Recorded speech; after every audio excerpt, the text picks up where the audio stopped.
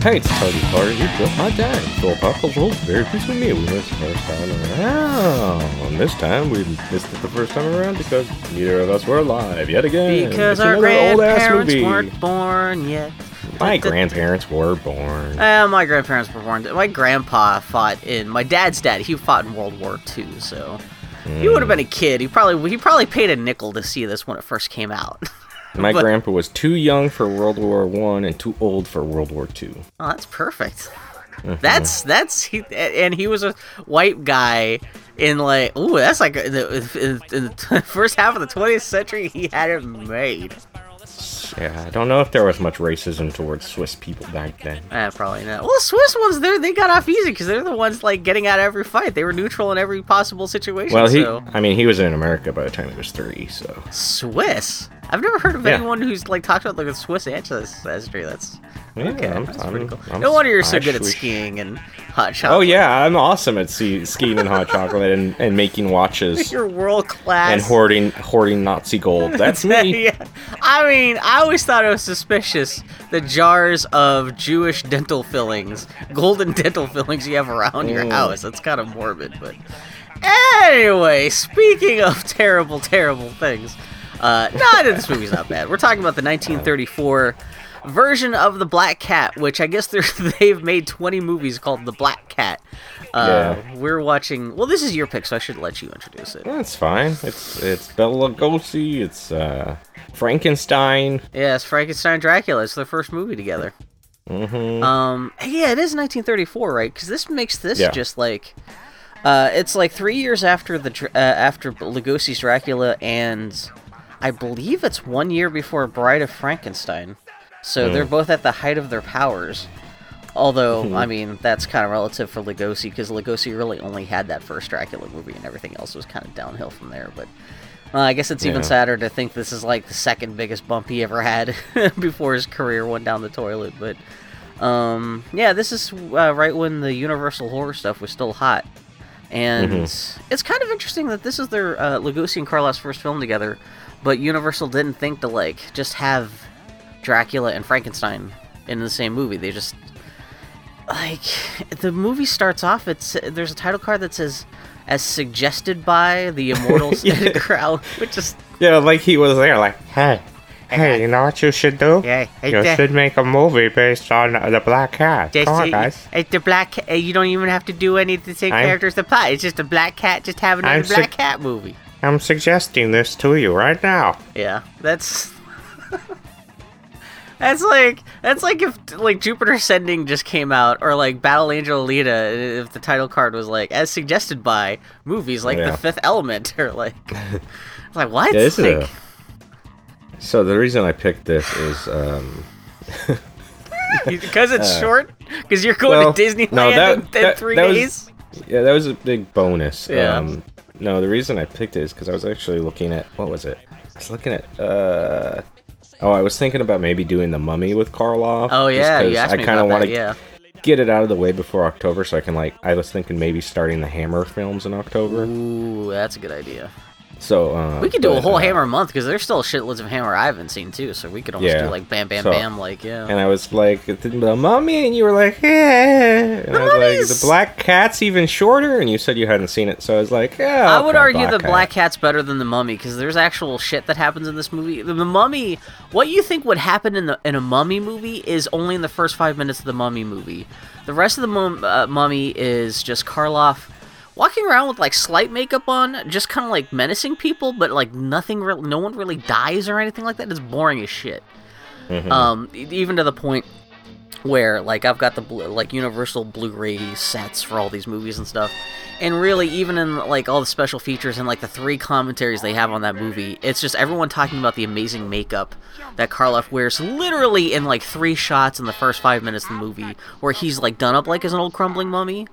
But that's only the first 5 minutes of the movie, and the rest of it is he's just up and walking around, and he's got like pancake makeup on that kind of make him look slightly wrinklier than usual. But yeah, so even the people who like putting together the Blu-rays are just like, well, I guess the only thing really interesting to talk about this movie is the makeup, and just for like 5 minutes worth of makeup. So Yeah. This is more, the Black Cat actually at least has, like, suggested necrophilia and Satan worship and a truck accident.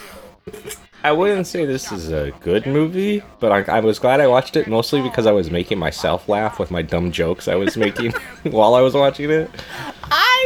This movie's worth watching if just for the first 5 minutes. If you're ever putting on a production of a play or something like that that's making fun of old 1930s bullshit, this is the perfect movie to watch to see exactly what kind of shit you should be emulating. Because not to even get into the movie just already, but like it starts off with like an old timey newlywed couple on a train. Oh, hold on! I know what you're gonna say, and because I was tweeting about this because I just started laughing just because I'm like, what? I thought what I was watching, like the camera was gonna pull out, and turns out this is like a play within the movie or something, but no, this is the movie just being the most corniest 1930s, like, oh, darling, darling. Well, yeah, the very first words you hear in the movie, because it's this big train station, then you go on the train, and the very first words out of this motherfucker's mouth, this newlywed couple, is, darling. And then he rubs his nose on her too thin, penciled-in eyebrows. Oh, God, yeah, because it's the 1930s. Sorry, and then doorbell. he says, aren't you hungry? And she says, no, darling. Are you? And he says, no, darling, of course not. I just got done eating your pussy for hours. Yeah. And I guess they're literally coming back from their own wedding. I guess. And this is... Well... the fact that they're on a train. Okay, this like not even what they're saying is also in conjunction with how they're acting. Is that they're both cuddling up against each other, just saying "darling, oh darling," and they're staring off into the middle distance on this train compartment, which is a hell of a thing to do on a train when you've got a wall 3 feet in front of you. But they're both like staring off into the distance, like as if they're watching a majestic sunset. But no, it's just a blank wall in front of them. And for some reason they say they're not hungry, but then they're like, well, I am hungry. Fucking starved. And the dude... he says... the most whacked out pronunciation I've ever heard in a movie before. He says, who eats anything at a wedding lunch? They make everything out of papier-mâché. Papier-mâché. And I'm like... Papier-mâché. I get that the word papier-mâché is a borrowed word, presumably from the French, but I don't even think the French go, papier-mâché. Just like, oh my God. Who says paper like that? Seriously, papier-mâché. This is the first, 2 minutes of the movie, and I was laughing my ass off, expecting the camera to pull out, and it turns out, it's a Saturday Night Live sketch. This is actually probably the sheer most entertaining moment of the whole movie, unfortunately. Not that the rest of the movie's terrible, but this is the most, and there's, Little Rascals music farting along in the background, too. That's the thing that kind of helps sells it, too. It's just, I guess, looking up the making of stuff, there's almost nothing about it other than this just being the novelty of just being the first movie with Karloff and Lugosi in it together. Yeah. Aside from the fact that I guess this is one of the first Hollywood movies ever made that has pretty much wall-to-wall music, background music in it. But unfortunately, it means that all the stuff that doesn't take place in Karloff's creepy house is all farty little Rascals music. And when they get to the castle, it's nothing but do-do-do-do-do. What's the music that plays when Bugs Bunny wakes up in the morning? It's like that, just on a loop. Yeah, and I almost wonder, because there's even a scene later where Karloff is playing the organ, and he's playing da-da-da-da-da-da-da. And I always wonder, is the stereotype of that being evil haunted house music, is that from this movie? I always kind of wonder, because I'd love to track it down and just see how that became a trope, but I wonder if this kind of helped to be ground zero for that kind of thing. So the music is from a production angle is kind of the only interesting thing to talk about, and it's only interesting just because it exists, not because it's particularly good. But little farty little rascals. I guess they have a little turntable hidden off that we can't see that they're listening to Little Rascals. But anyway. Before they can eat, some terrible actor comes in and says there's a bit of a goof because you got booked another guy in here. Can a vampire come share your car with you? And guys, it's Bela Lugosi. Lugosi, he needs a place to shit. He comes in and sits down, and everybody just sits around awkwardly before catching a bag that almost falls on Joan. Her name is Joan. I guess Peter, the idea is that head. these guys did rent like the newlywed cabin on this train, but like they've been overbooked, so the guy does come and say, "Hey, I know this is like we don't have to force you to take him, but would you be cool with like we accidentally overbooked and this guy Lugosi, he needs a place to hang out?" And they're like, "Okay," and they're like, because they're cool. They say, "Okay, yeah." Yeah, they're like, "We like it when someone watches." Do they say that? No. Because I can totally see a movie like this actually saying that without like understanding like the double entendre it would have in like 2019. But yeah. But yeah, so there's a thing, and yeah. A bag almost lands on her, but they catch it. Where are they coming? Do they ever say where they're coming from? Because they're obviously going to like Hungary. She mentions later that she needs to contact her parents in Vienna, so maybe Vienna? Yeah, I mean, they're not Viennese. I mean, they're both Americans, but like... Yeah, I guess maybe they're just on their honeymoon. Although if they just came from their own wedding banquet... Vietnamese. Viennese? Like the sausages? I don't know. Is that what they're called? No, I guess it's Vienna sausages, not Viennese. Is it Viennese? That's the way to say it, right? I don't know. I'm not fucking Indian. I've just never heard anybody say that somebody's from Vienna. I've never heard anyone say papier-mâché. That's true. It's a day for breaking the English language in all sorts of fun ways. Oh, there's some other shit in here that I laughed at. Yeah, Lugosi's name is like Pupa Helvig, and we'll find out Karloff's name is like Shisha Mafwa or something like that. It's Vitus Vandergast. That's what it is. I should not be making fun because I am fucking hardcore Hungarian. I'm probably like Bela Lugosi's like distant like nephew or something like that. So I shouldn't be like making fun of like everyone's names in this movie being like just a fucking Quijibo jumble of Scrabble letters. But yeah. So I guess they are going to Hungary. That's where fucking Lugosi's going to. He pets the wife while they're hold on now, Bill. I know you're watching it right now. I forgot that he petted the wife. Hold on. And the husband is okay. Hold on, Bill. Okay, yeah, I know. I'm gonna shut up now. He tells him he's going to visit an old friend, and then he starts acting dark and moody as soon as he mentions that. Yeah. And then he says, "Could I open the window? I had broccoli for lunch. This is gonna get stuffy and stinky in here real quick. It's gonna get it's nice and steamy. Oh no." The time passes, and Bela Lugosi notices that both of them are sleeping, so he pets her hair like a big old good boy. God.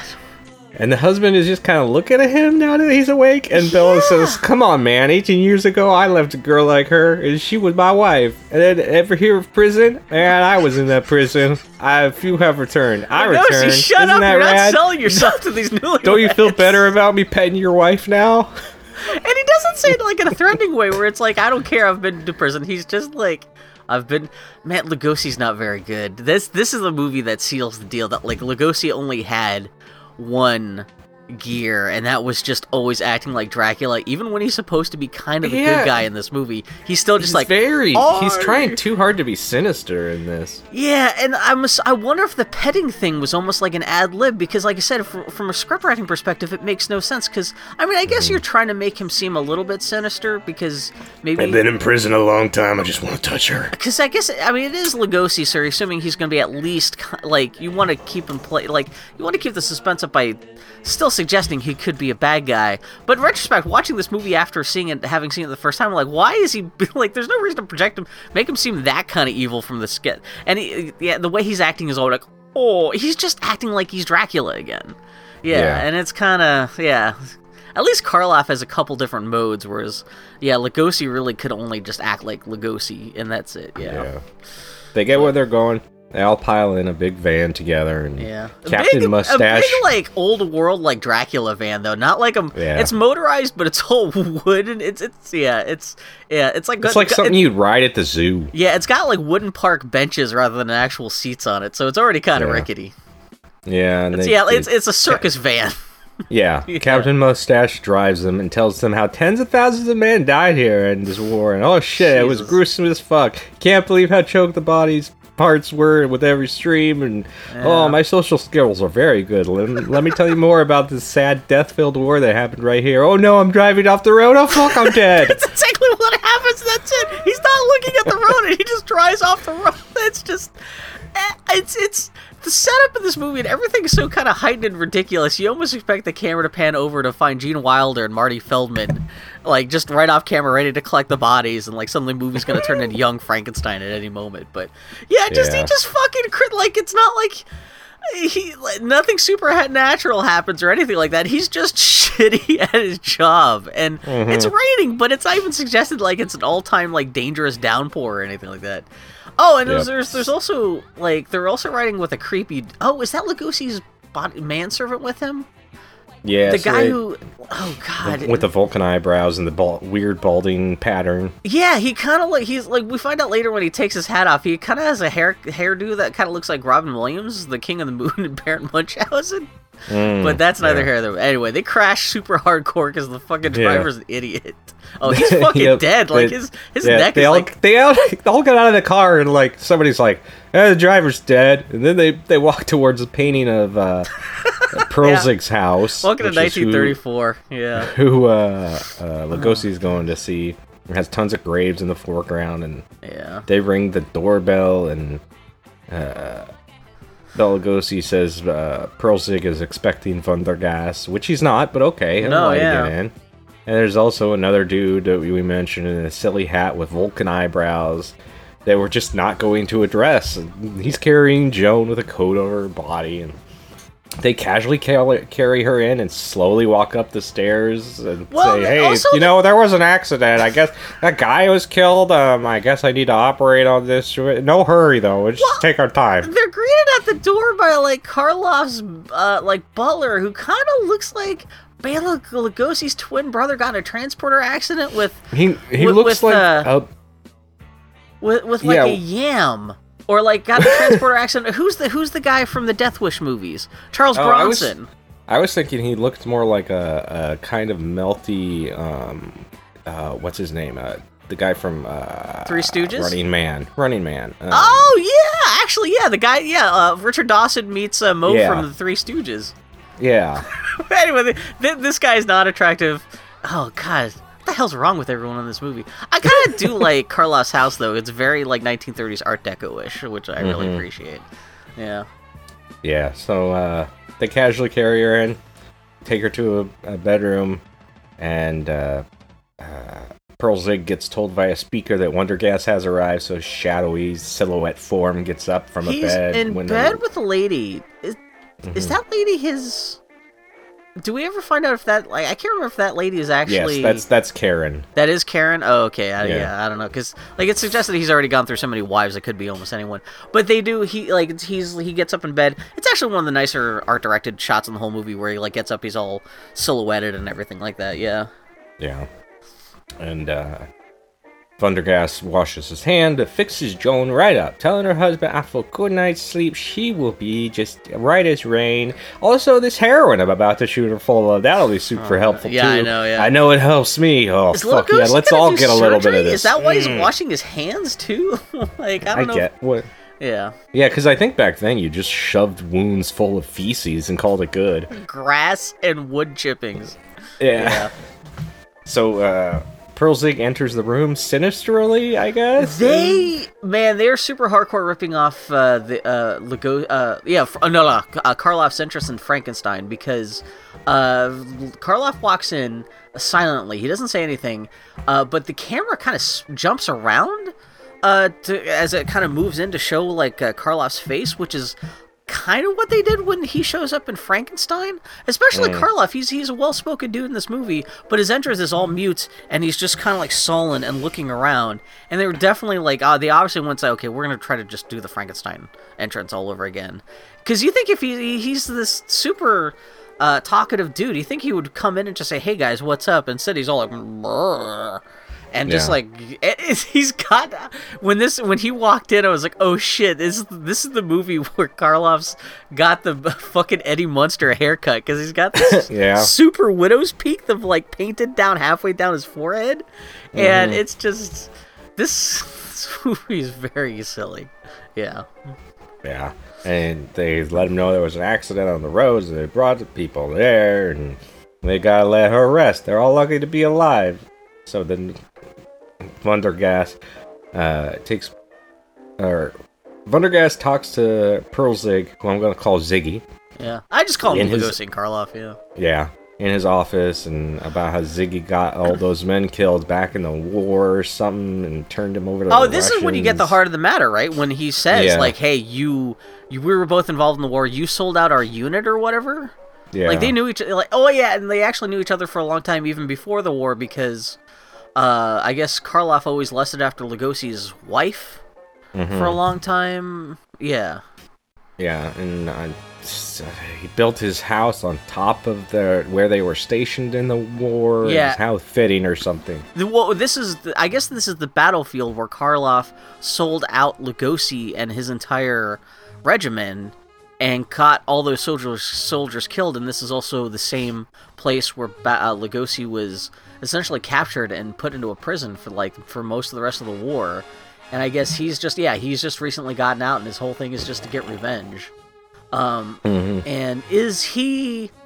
Oh, is this the same scene where Karloff tells him that his wife is dead? That his wife and daughter are both dead? Oh, okay, that's later. Yeah, he asks where his wife is, and old Ziggy's told his wife that he had been killed, and they took her to America, and there's a bunch of other places. Now he wants to know where he is, but then Karloff stands up and says, "Vita, you are mad," and they can't keep being all sinister at each other because Peter's there looking smarmy as fuck. And I do like they both have to suddenly act cool, not just as they were about to start tearing into each other's throats. Hey, I could be in there with my injured wife, but I want to hang out with you bros. I just want to say, hey, what's up? You guys talking about Hungarian World War I stuff? It's cool. I want to hear you guys talk about this stuff.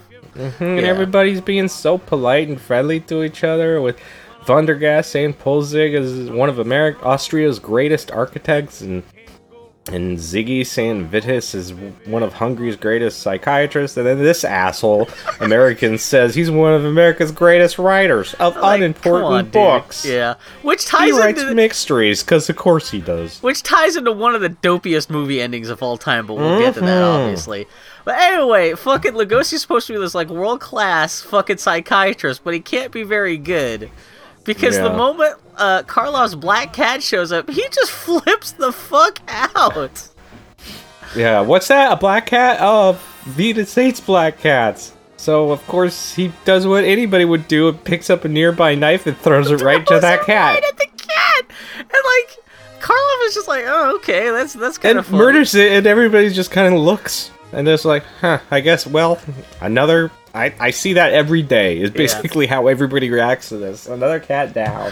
Oh, God. And the cat is never a plot device again or anything. For a movie called The Black Cat, Lugosi gets freaked out one more time at it, but, I guess the Edgar Allan Poe story that this is based off of, not that it really has anything to do with the finished film, but, in the Edgar Allan Poe story, the Black Cat is, metaphor for evil and the darkness of the inner soul as this alcoholic is trying to kill his own pet cat and all this stuff. If the pet cat won't stay dead. And in this, it's just oh, Lugosi's scared of a cat for 2 seconds, throws an ice pick at it, and then that's it. That's all. For some reason, that justifies the title of the movie. I don't know if in the 1930s, because I know people in the first half of the 20th century, a lot of people made a lot of movies based off Edgar Allan Poe stories. So I guess I don't know if there was a thing where they just assumed that I guess Edgar Allan Poe carried enough weight that people would just blindly see a movie named after an Edgar Allan Poe story. Suggested by.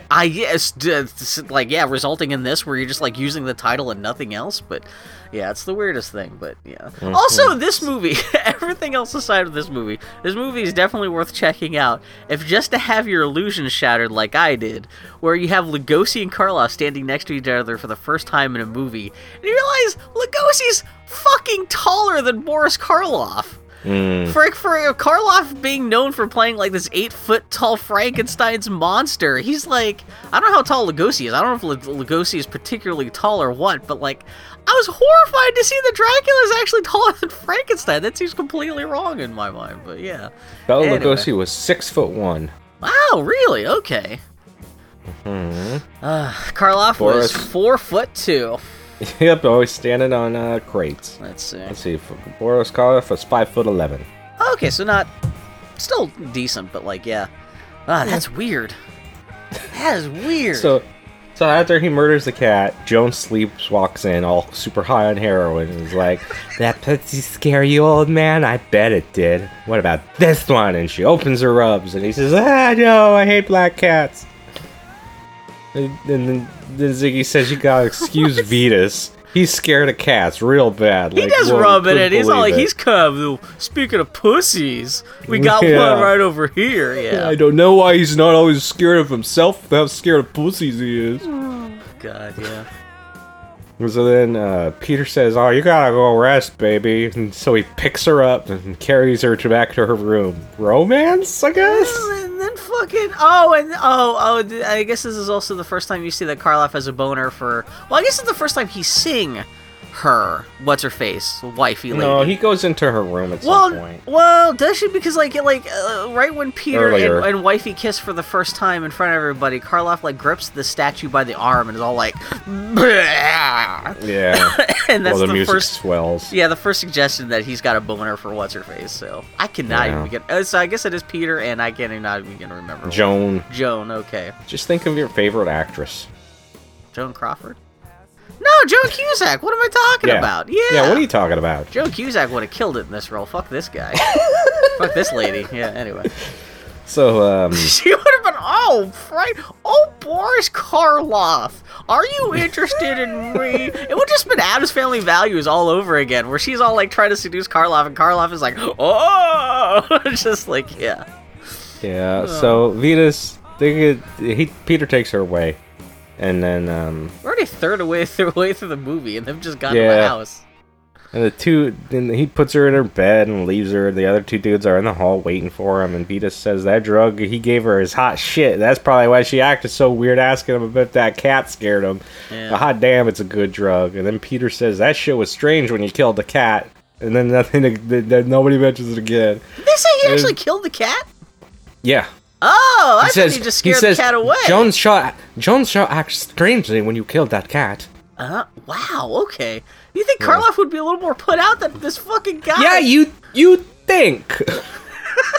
I mean, especially, I could see him being like, hey, I would love to see Karloff being all like, hey, I know you're all bunched up about me getting your wife and daughter killed and me getting you sent to prison, but you killed my cat, so we cool? Can we just hang out together for 24 hours till the cops come and we can not try to kill each other? Yeah.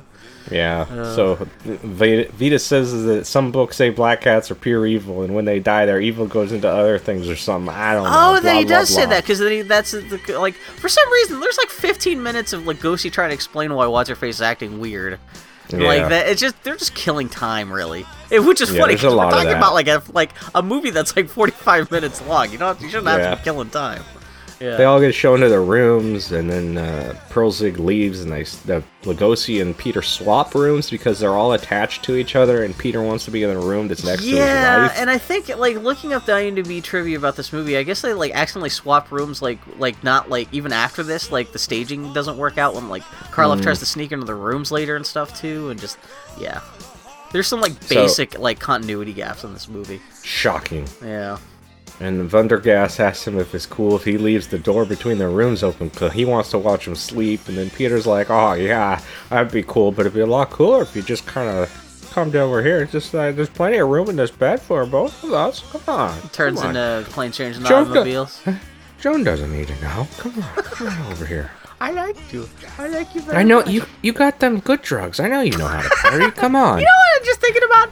We have seen another shitty... There has been another shitty 1930s black and white movie with Karloff about people in a rainstorm having a shack up at Karloff's house. And this is already better than that. We saw The Old Dark House. That's I think that's the first thing we talked about after doing our first Universal movie. I think we did Frankenstein and we did The Old Dark House. This is at least already more interesting than The Old Dark House. Oh, yeah. Yeah. So at least that's one good thing to say about this movie. No, we're not saying we hate this or anything like that, but... Yeah. No. It was fine to watch. A lot of these old-timey movies you're like, ugh, but at least this was fine to watch. Yeah. So they all go to bed at 4:37 in the morning, I guess, and then Pearlzig walks around his dead ladies in glass this box goes on showcase. For a while, too. This is the whole middle part of the movie. Cat. Yeah, and I did see people making fun of, because like a couple of ladies, they show an extreme close-up and you see that they're breathing. Which, what the fuck are you gonna do, man? Like, you gonna get some actual corpses? Like, yeah, it was the 1930s. I could see them just being like, hey, you want to be an actress in a new movie? Well, all you have to do is die. And you'd exactly. be like, okay, it's my big break. It's never suggested, like, I mean, I guess it's easy to assume that these are corpses. They could just be, like, in some kind of, like, this is kind of like a weird horror science fiction movie. Yeah, they could be in some, like, or hypnotized or something like that. One of the few other production things I did read about how was, in order to get these women, like, floating in these glass cases, which is actually a pretty good effect because you see that they're not, like, standing on their feet or anything like that. Mm-hmm. They had to wear panties. Special, like, canvas panties tied to strings within the glass case, so they would just float without any support within the cages. And I'm like, oh man, that sounds really just like, I know that's kind of like how, when you're flying people in a stage production or, in a movie that's, like, there's Peter a harness Pan. but it's not like just panties. There's usually like a waist stuff and like stuff in the shoulders and everything that you're not being supported entirely just between your legs. So that does sound really uncomfortable. But yeah, these poor ladies, both in real life and within the fiction of the film. And now, before the next show starts, let's enjoy an intermission. You'll find our snack bar chock full of good things to eat and drink. Tasty, tempting hot dogs, thirst-quenching soft drinks, fresh, crunchy popcorn, a complete assortment of delicious candy, and a full line of cigarettes. You've plenty of time, so visit the snack bar now. A tasty treat will double your enjoyment of the show.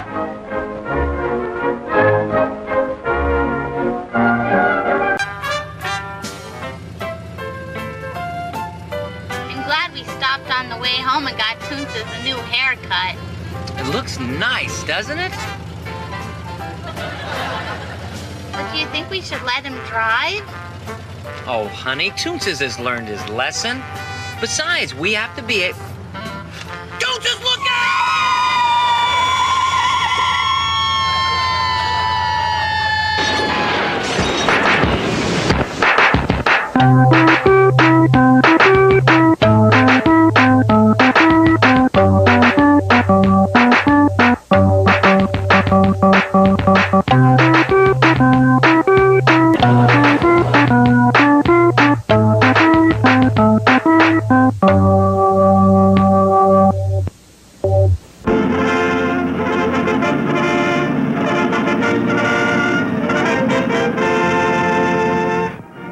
Yes, you lucky people, just sit back for a moment, relax, and notice the delightfully clean, cool, and refreshing atmosphere of this scientifically air-conditioned theater.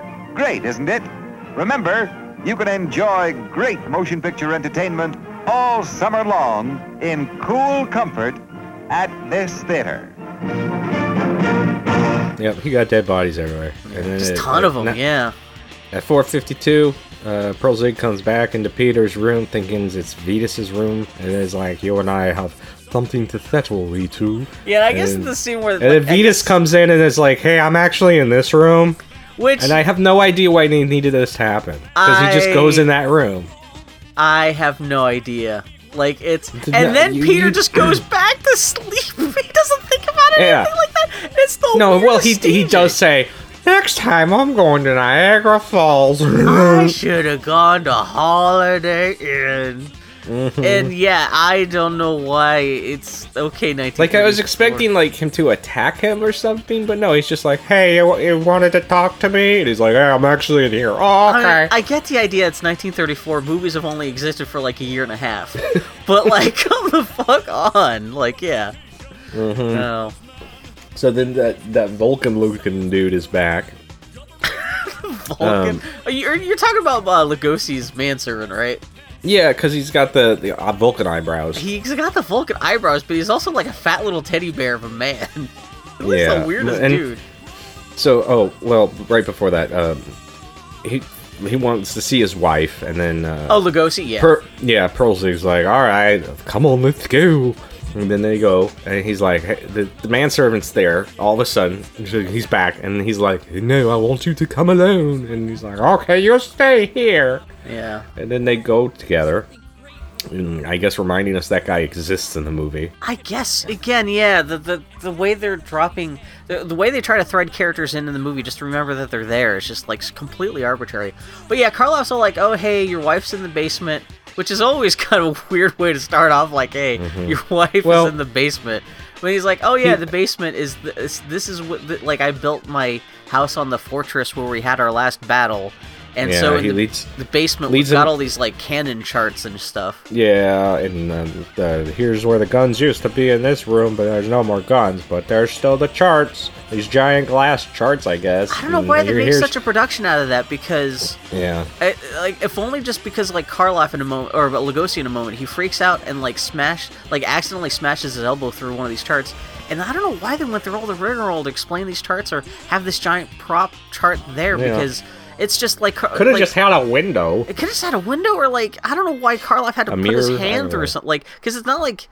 it's not like a plot. Maybe we're just so used to movies having gotten so much more efficient with their storytelling in like the 80 years since the movie came out that like weird like little like tangents like they probably this just found seem this extra strange, but like they probably just found this giant glass chart in like a room and were like, hey, let's use that in our movie. Let's smash it in our movie. Yeah. Especially it's weird too. It's glass. So was it backlit back in the day or what? But yeah. I don't know. Anyway, but yeah. So they. But here's Vitus's wife hanging from her hair. Yeah. Like Jesus Christ. Yeah. Yeah. She died 2 years after the war from pneumonia. Oh, plus your daughter died too. Yeah, P.S. Yeah. Yeah, P.S. And yes, that's why is she like this? And Pearl Six like, 'cause she's hot as balls, yo. Like I'm surprised Lugosi's kind of like not like totally taken aback by that. He's kind of well, he does have one tear rolling down his cheek. But he's just like, oh yeah, that's actually at least you respected my wife enough to want to keep her around as a Christmas decoration for the rest of your life. I don't know. Yeah, and then Vita's like, you lie, you killed her just like I'm about to kill you, and he pulls out a gun, but oh no, the black cat is back, and Vita's is like, oh shit, a cat, and he drops the gun and smashes through the glass chart. Yeah, and is it never explained, like, is that a second cat, or is that the other cat come back to life? Did it not actually, like, what the, and that is it for this movie's entire amount of, like, black cat related content. Then Pearl Zig's like, hey, are we men or are we children? Come on, I'm gonna give you a monologue about how we both died on the battlefield, and maybe after that newlywed couple leaves, we can play a game of death. It'll be super cool. Yeah, just all this moral equivocating and stuff like that, which in a movie like this you're always gonna get, yeah. It's like, well, you and I are not so disalike, you and I. Blah, blah, blah. Yeah. Yeah. Vitas goes back to his room, and it's been a long night. Yeah, Pearl Zig goes to his, where there's a blonde lady with her hair spread out all across her pillow like nobody ever does. Yeah. And then he's like, you have to stay in the room all day tomorrow, because no one's going to take you from me. Not even Vitas. Then he starts eating her your hair. Father. Oh, yeah. Dun, does he say it like that? Your father. Yeah. I think so. Is she not actually... And then she doesn't react at all. She must be, because she was like, hey, what's going on? And it's like, I want you to stay here all day tomorrow. Because it's like, if you're trying to convince her to actually stay in the room, like, mentioning, oh yeah, P.S. the reason why I don't want you to come out is because I don't want your dad to find you. It's not the best way to sell. Yeah, I don't want your dad to find you, even though I told you he died in prison. I know I'm being brutally honest, but if you could reward me for my brutal honesty by just not, like, try to reunite with your father that I told you that was dead, yeah. Mm-hmm. And then in Vitas' room, the weird-looking dude's in there, and he pulls a knife out of his sleeve, but Vitas is like, no, not right now. That guy's haircut. He's got this little pillow of hair on top of his head, on top of his Vulcan eyebrows and his John Waters mustache. This guy looks like a goddamn Looney Tunes character. It really does. Yeah. And Vitas tells him there's a lot of dynamite around here, and you might stab the wrong thing and blow us all up. And let's not fuck with that. For right now, and this is a weird line. He says, remember, right now, you're his servant, not mine. What? Whose servant? Is he saying that he should pretend he's Peter's servant? Or is he Siegfried's Folly's servant? Who is this? Who was he telling him to be the servant? It completely mystifying, and I love the ass-shatteringly clumsy exposition of, P.S. By the way, this entire building is built on giant dynamite, and one wrong move can set it off. Like, he was gonna stab the dude with a knife. How was that gonna set off the dynamite in the house? Yeah, like, you never know, man. Weirder things have happened in these movies. Oh my god. And then on top of just like, the whole, was it back in the 1930s if you had a manservant and you went to someone else's house?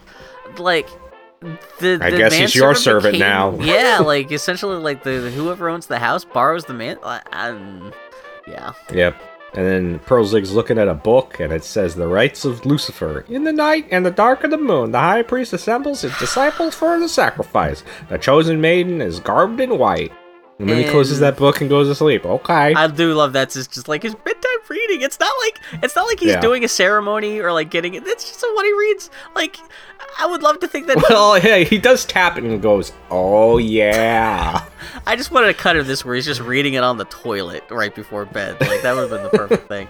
And man, welcome to the world of IMDb trivia. It was like one of the bits of trivia was like a little known detail is that Karloff is reading the rites of Dracula, or the rites of Lucifer in bed before the end of the film. Like, no shit, like, it's not like a hidden detail. The giant image on the screen. There's literally like 4 seconds of just as it says, the rites of I want to see Dracula, the rites of Lucifer. I don't know. Anyway, so IMDb trivia, you just always continue to suck ass. It's true.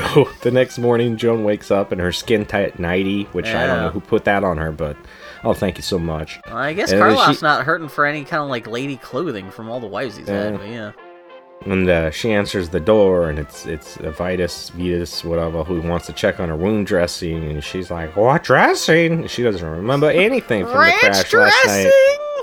And she's like, "Where's Peter?" And he's she doesn't remember anything that's happened up until now. Yeah, and she's back to her normal personality. That fool's probably at breakfast. I mean, coffee first, wife second, am I right? And he nudges her in the ribs, and she's like, I guess. And then Pearlzig comes in to the evil music to check on his guest. And he's got like this like crazy like reflective like smoking jacket on too and everything. Yeah. It's pretty great. And she asks him, "Hey, where's Peter?" And he says, "I think he's breakfasting." I'm scared. Excuse me, he's breakfasting? Yeah. Who says breakfasting? It's Hungary in 1934. They got all kinds of crazy shit. They fucking wipe their asses with garlic and shit. Like you're lucky that like, oh god, and the fucking Karloff's actual manservant with the fucking shell hair shows up to say, "Hey, breakfasting is still on," I guess.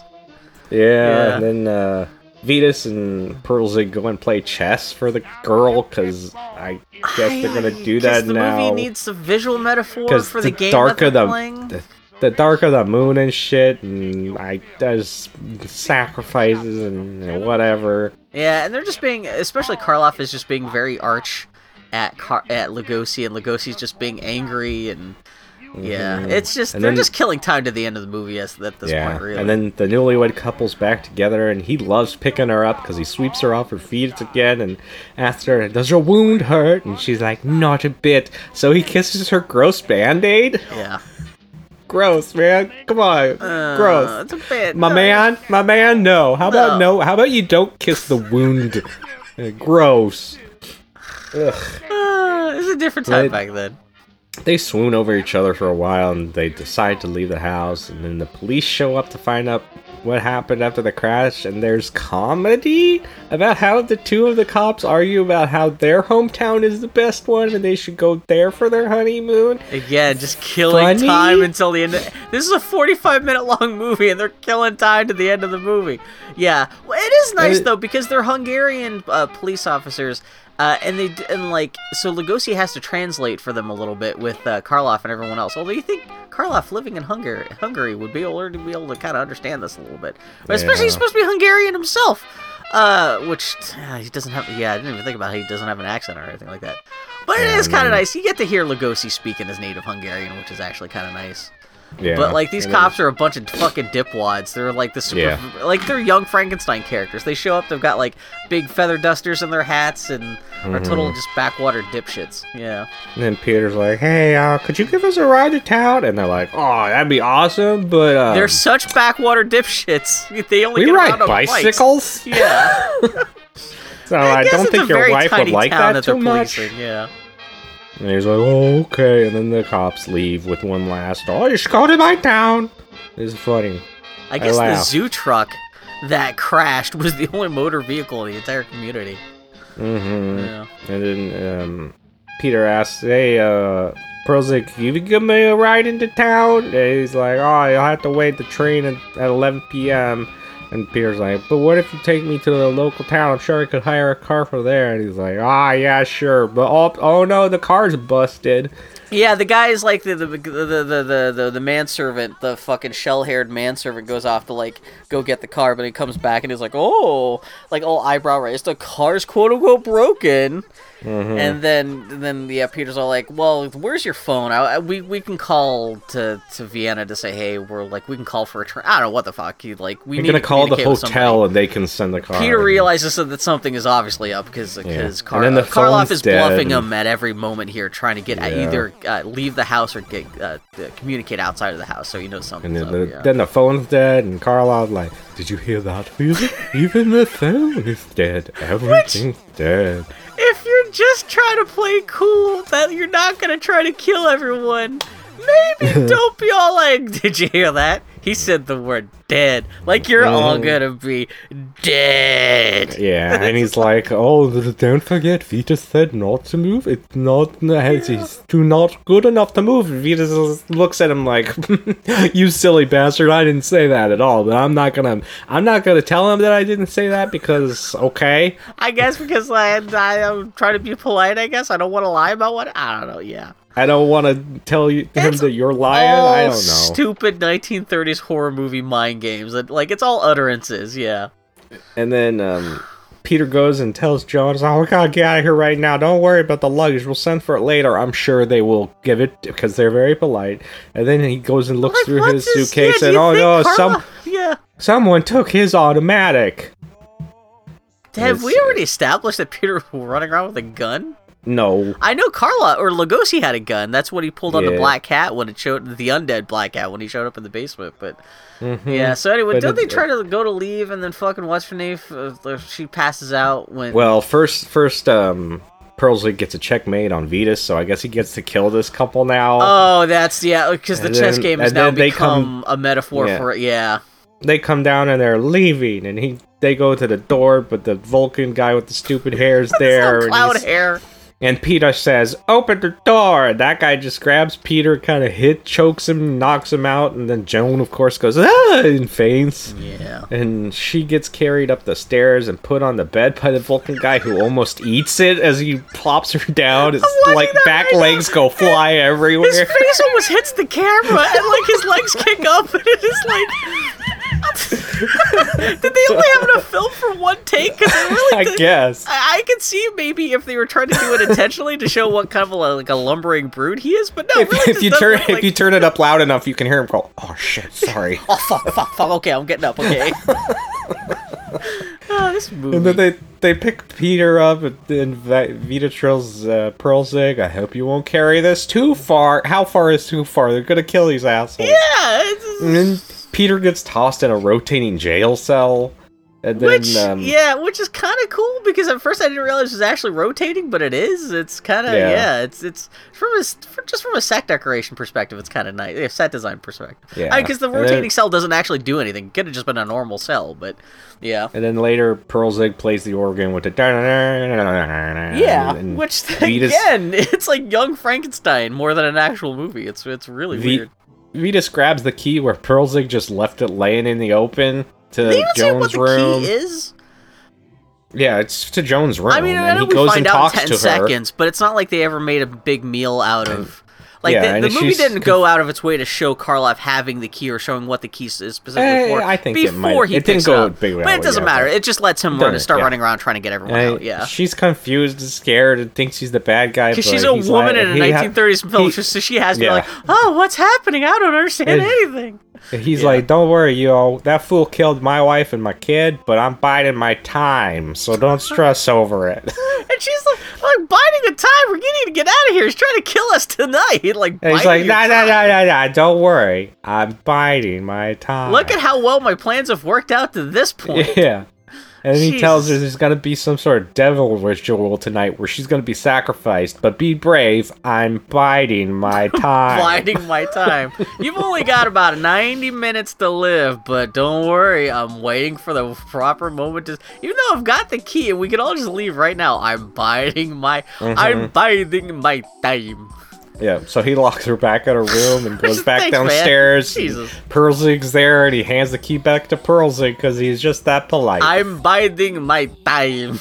I'm stop-gapping the film. A black cat runs into Joan's room. And I must have been daughter typing up notes Karen comes in, and she's like, "I've never seen you before, have I?" And she's like, "No. Who are you?" And she's like, "I'm Karen Vondergast." And she's like, "Oh, I know your father." And she's like, "No, my dad died in prison. My father got sucked into a pretzel machine. I chose to ignore hearing Pearlgast say my father was here last night for reasons." Yeah, what a weird movie. And Joan's like, nah. Your dad's here in this very house. He's come for you. He was here literally 5 minutes ago. Said he was going to rescue me, but then didn't and locked me back in here. Yeah. Pearlzig overhears this and comes in. And then Karen pieces the fuck out of the room and leaves for another room. And he follows her into that room. And then she cries out like, "No!" And then Joan does that old-timey thing where she throws her hands up and leans against the pillar because she just can't handle whatever the fuck is happening. And then Karloff... Karloff chills on a balcony later as the It's actually a really nice shot. But he's just hanging out waiting for the moon to rise, I guess, because it's it is kind of, they're obviously indoors, but they've got big mountain painting behind them, and they must have some kind of rear projection because it's moving clouds, and they've got two fake trees being shaken by the stagehands to simulate wind. But it does look kind of nice though, yeah. Two of his servants say, "The dark of the moon is tonight. I better hurry. Guests will be here soon." Yeah, there's only 12 minutes of this movie left, but things are about to pop off. Yeah, I know exactly. So the guests are there, and Pearlzig is walking around in a bathrobe and a necklace, being all evil, I guess. Yeah. He stands in front of some fixtures that had tin foil spread out across them. Yeah, there's some pillars and some fucking bean bags that are just totally just covered in tin foil, yeah. Yeah, and I looked up to see if there was anything on YouTube about this movie. There's some asshole that's like, "He does the ritual of the devil rock here. He crosses his hands, and I just have to laugh because he's supposed to cross one and then the other, but he doesn't. He crosses one and then lifts the other."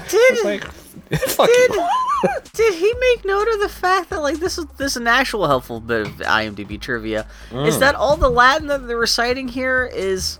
I guess Universal didn't want to get in trouble by actually using any kind of religious actual Latin here, and so all the Latin they're just saying is just salt is good food. If you beat a dog, he'll go away. It's just random phrases. There's nothing religious about it. It's just random. They just looked up a Latin phrase book. And so, if you're an actual devil worshiper, that would be as much of an issue as the fact that, it's almost like a 1934 Universal horror movie did not accurately have a real Satan worshipping ceremony in it. Yeah, Jesus Christ, dude. Calm the fuck down. All the guests put on their vampire robes and start chanting as other guests manhandle Joan in her room, and they bring her down, and she faints because, of course, so much for being brave. There is a nice moment when she passes out that, the camera suddenly does flashes through all these super close-ups of everyone in the crowd, Lugosi, Karloff, and a bunch of other random people in the crowd, and they kind of do this fisheye lens thing, but just the image is super sharp, and everyone almost looks like they're posing for a very nice portrait photo, and just like really striking photography, and it just looks really nice. And even like the shot of what's her face passed out on the inverted cross or anything like that is kind of like offset and kind of weird, but looks kind of cool. That's kind of one of the parts of the movie that actually looks kind of artistically kind of pretty. But yeah, but that's pretty much the meeting of the ceremony that we get to see. Yeah. Peter finds a light switch in the room he's locked in, and then he just is able to open it because there's a switch inside. That's what a terrible place to lock someone up. He just has some matches, and so using the matches, he finds the light switch, and when he finds the light switch, he just finds the open cell door button, and it just, yeah. And then a lady watching the ceremony screams and faints for no reason? Absolutely no reason. Well, just, I don't know if there was deleted scene or something didn't work out from a production like they didn't have a shot of whatever it is she's reacting to. Like, yeah, it makes no sense. And while everybody's distracted by grouping around here, Vitas and his servant grab Joan and get the fuck out of there. Yeah. And then Peter attacks the helmet hair guy, and they have a lame fight. Well, Vitas and his servant take Joan deeper into the house, into the... Especially if you've already established that, like, the house is just filled with dynamite. Why are you going deeper into where the dynamite is? Yeah. Yeah. Peter loses to the servant. Oh, wait, isn't... I guess Lugosi wants to get at least get his daughter, because he's just, like, fine. No, I think Joan just he doesn't know his daughter's alive. No. Oh. So, Oh, okay, so that's extra stupid, then. Yeah, so, Peter loses, and the servant goes after Vitas' group, and he shoots Vitas' servants, but that doesn't stop that fool, and he just goes in there and slaps the fuck out of that guy before he succumbs to the gunshot wound falling against the wall. Yeah. And Vitas tells Joan, hey, stop fighting like an asshole. The exit's right there. I'm trying to save you. Yeah. And she's like, hey, your daughter's still alive and in the building. That's what it was. Okay, he shakes the dead guy and demands to know where his daughter is, but that guy's dead and doesn't tell him. So, I guess he does, because he finds her dead body on a conveniently close by room. It's like, well, the basement's only got 2 rooms. There's essentially the dead lady gallery and like the sub room where he's like hiding the fresh dead ladies. And so and he just Karloff does again. I love Karloff, but like his whole thing of like acting here is just to kind of like throw his hands up in the air and go ah, just like I'm angry. You mean Lugosi? Yeah, Lugosi's all. Yeah, because Karloff is booking it down the stairs, almost tripping over his robe tie, and the 2 old men have a fight. Drama. They're kind of like not even like a fist fight, but they're just grinding against each other on the ground because they're 2 older guys. But then Vita's servant that got shot isn't dead. They come in and team up on Pearl's egg and strap him to a hanging rack. That Lugosi's manservant, he's been shot. He's just oozing chocolate syrup out of his mouth. He's barely able to stand on 2 feet, but he's still enough to get like a chokehold on Karloff. Like, and Karloff is like, I thought you were my servant. This is a world-class manservant, because like the dude is literally bleeding out to death with every step he takes, holding down Karloff. And actually, there's a great face when so I guess Karloff has a rack that he would suspend his victims from in the basement. Yeah. And so, Lugosi and Lugosi's manservant with the puff hair, string Karloff. Oh, the Lugosi's servant just finally died, fell against the wall, and the wall shimmies. It's obviously just like made out of paper, papier-mâché, if you will. And so, Lugosi finishes strapping up Karloff by himself. And then he says, I gotta see that body, and rips off Pearlzig's clothes. Yeah. And Vitas says he's going to tear the skin from Pearlzig's body slowly, bit by bit. Which he does, while Joan shrieks every now and then. I've seen people online, so like looking up a couple of reviews of this movie, people are talking about this is like the penultimate, like this is the scene that like forever will burn itself into your memory as an all-time horror classic.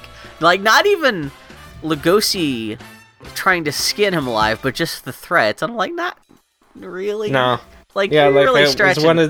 I mean, no. It's a landmark moment because you have a moment where Lugosi's about to kill Boris Karloff, but it's not like...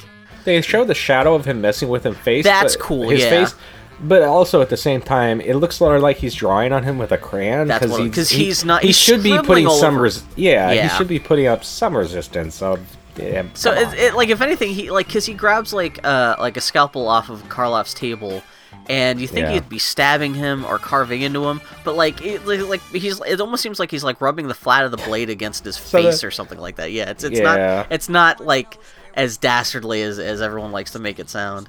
Yeah, Peter's awake, grabs the key or the gun, comes up to the locked door that Vita's servant locked, and he's like, "Hey, Joan, grab the key from that dead guy's hand." And Vitas is like, "Oh, let me help you with that." "Ow, you shot me in the back! I was trying to help, you dick!"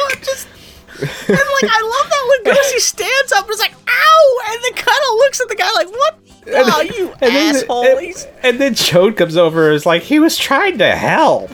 You think anyone would have been like, "Hey, don't shoot," or like, it's just the dumbest. Well, he does say, "Let me help you with that," and then Peter's like, "Hey, I'm gonna shoot you now." Yeah. And then Vitas is like, "Thanks for shooting me, asshole. You better get out of here because I'm gonna blow this place up now." And this is actually my favorite acting from Lugosi in the whole film. How resigned he suddenly is after he gets shot in the butt.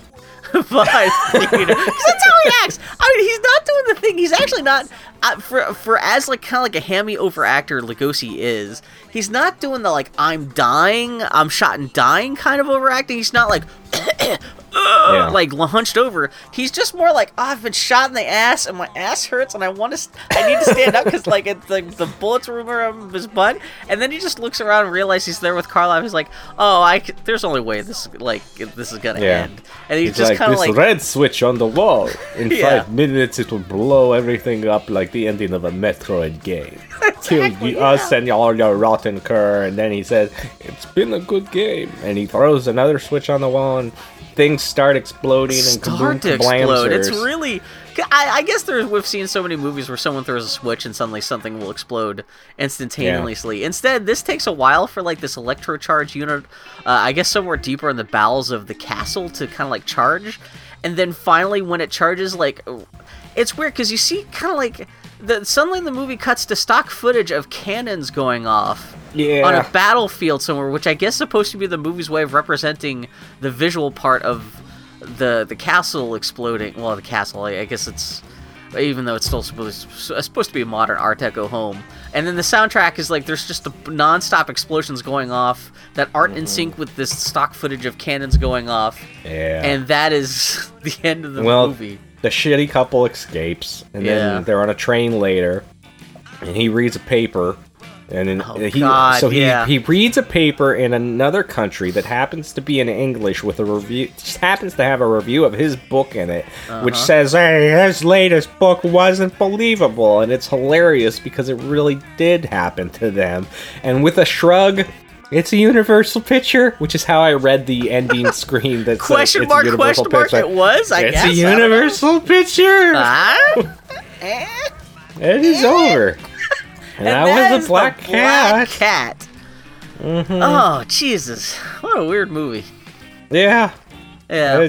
I wouldn't say it was a terrible watch. I'm glad it was only like 64 minutes. Yeah, pound for pound, it's actually one of the more entertaining Universal horror movies, but not necessarily in the way they intended it to be, though. It's definitely not like I wouldn't call it a horror classic. How can you complain about a movie that somebody says papier-mâché? Papier-mâché. Again, if anyone ever wants to do a parody of 1930s stuff, that first 5 minutes is the perfect keystone to work from. It's oh my god. But yeah, thank God, because that movie feels kind of padded out, even for just being just barely an hour long. I can't imagine if they tried to actually make that like a 90-minute film. Jesus Christ, that would have been insufferable. But I'm glad to see they cut their losses. They kind of cut it down to the bare necessities relatively, and they just made a relatively entertaining 90-minute or 1 hour. Slight train wreck of a film rather than but yeah, that's. And it's kind of disheartening, too, to see a lot of people talk about how this is the first of, like, 8 movies that Karloff and Lugosi were in, I didn't know they were in that many movies together. And everyone seems to agree that this is the best. And I'm like, well, I guess that saves us from any temptation to watch any of the other ones, I guess. Yeah. If this is it, like, if that's the best one, then, yeah. But yeah, that's interesting that they think we've kind of more or less mostly cleared off all the stuff that... from the Universal horror films that you'd be interested in seeing, so we could do. Yeah, I don't know if we were talking about this live on the air before we started recording, but yeah, you were talking about how maybe you want to do some Stop. Yeah, that was on air. The Hammer. Yeah, you want to start doing Hammer stuff as opposed to Universal for next Halloween, maybe. And yeah, that might be pretty cool. Yeah, because there's still a lot of Hammer stuff I haven't seen yet myself. Which actually, that might be incentive for me to try to track down more of that Hammer stuff altogether, just to watch, because there's no definitive like box set of Hammer films that's easy to pick up or anything like that. Yeah. But so. Next time it might be a while because I'm going on vacation and Bill might just. Yeah, I messed up because I thought we still had one more episode left before Daniel goes on vacation for 2 weeks. He's going to Disneyland with his baby and his wife. It's just you guys, right? No extended family or anything like that? Correct. That's even better because you guys are Disney nerds, so you guys will know like how to do shit right. You don't have to worry about like babysitting stupid extended family. It's just how much I think about other extended family members. Stupid family members don't care about Disney, don't know how to do the parks correctly. And it'll be curious to see how John reacts, because bringing a like a 14-month-old. He loves Mickey Mouse, so hopefully he'll deal with the giant life-size Mickey Mouse all right. Hopefully this does not scar him. Hopefully he still wants to go back someday, and this isn't like a formative thing where like you can never show him a Disney thing after next week. Daniel's going to be gone for the next 2 weeks, and I might just take those 2 weeks off because I thought I had a little more time to plan. There's still a chance. I'm going to give myself a couple days to figure out exactly what I'm doing for next week, if anything. And if I make a decision before then, I'll let you guys know. But even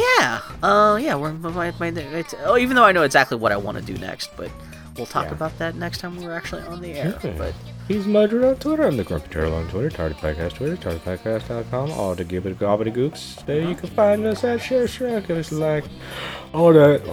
I don't know what the fuck. We're not on YouTube. I don't know what that is. But hey, that was the Black Cat. It's not as boring as I was worried it might be. It's not as great as some film historians probably make it out to be. Yeah, but it's fine. It's okay. It's one of the better experiments that we just did on a whim without knowing anything about it. Yeah. It wasn't. I think that also helped. And now papier-mâché has entered our vocabulary as has somebody is breakfasting. God damn, Carlos fucking Widow Peak just cracks me up. Oh my god! So hopefully, when we come back next time, because I think the last time you went to a Disney park, we just freaked out about. We had a special episode. We just freaked out about Disney parks for. It was my first time going to Disney World. That's what it was. We talked about the history of Disney World. So who knows? Maybe I'll change my. Because like I said, I think I know what I want to do next, but maybe I'll change that to something Disney related when you come. We can talk about the history of Disneyland for a while and talk about like. So who knows? We'll figure out stuff. Yeah, we'll figure out something. If anyone listening to this has a preference, if you'd like a normal episode next week, or hear us gushing about Disneyland parks, or if you guys would like to give us feedback about what you think about Disneyland, we could talk about that live on air too. So, we'll figure out we'll figure that out. At the very least, we'll be back in 2 weeks. Yeah, at the very least. Well, technically 3 weeks, because if we take 2 weeks off, shut up, Bill. Whatever. Yes, whatever. That if we take 2 weeks off, come back, that means we're that much closer to awful April. Mm-hmm. Oh my god, which that might kill the podcast forever because we've got some choices. Oh Jesus. Yeah, and at least Daniel might quit the podcast. It's just gonna be me from now on. So look forward to that. So until next time, I'm going out to now. Keep filling your holes with pop culture. Good morning, everybody. Take care, guys. The cats are great, they're all happy.